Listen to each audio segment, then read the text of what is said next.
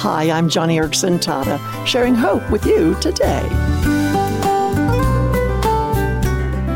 You know, when I'm at the office of Johnny and Friends and having a hard day, when I'm faced with a deep disappointment and I have no words to express it, when I'm floundering, I sometimes wheel over to a painting that's hanging in one of the side rooms of our office.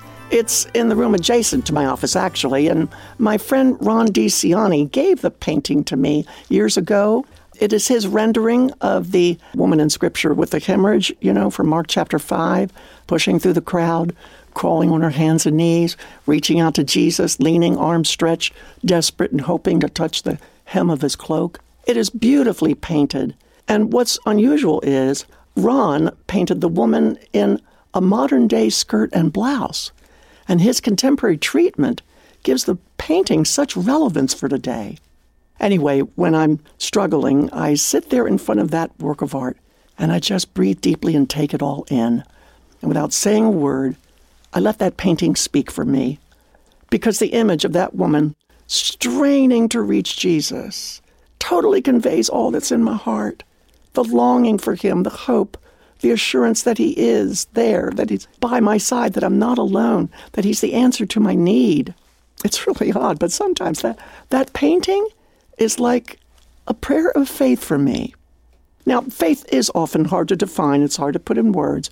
But over the years, my disability has taught me that faith looks very much like that painting. As the Bible says, it's the substance of things you hope for. It's the hand reaching out in hope. It's reaching to grasp the garment of the righteousness of Jesus. Faith is the empty hand that earnestly reaches out and lays hold of the grace of God. Faith is the urgent expectancy that comes humbly before God. And oh, does it delight the Lord. I mean, no wonder that Jesus was moved deeply by that woman who was bleeding, even calling her his daughter. It's because her faith was empty-handed, expectant, and filled with so much hope. And so Jesus was pleased to turn around and answer her need.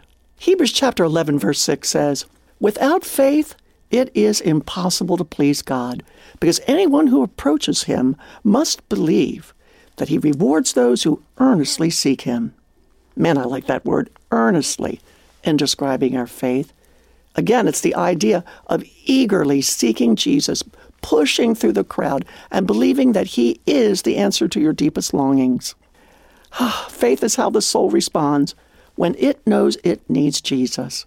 Faith is a pathway, a vehicle that connects you to the grace of God so that you can receive strength to obey him.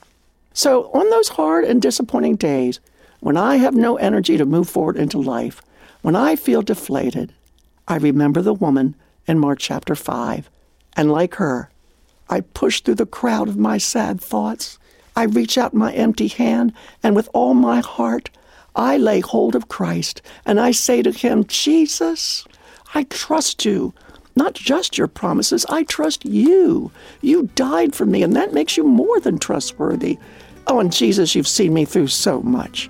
I know that now you would never fail me." So, no matter what your trial is today, reach out in faith to Jesus. Remember, faith is the empty hand that earnestly lays hold of the grace of God. Oh, and if you'd like to see the painting that Ron DiCiani rendered, I have posted it today at johnnyradio.org.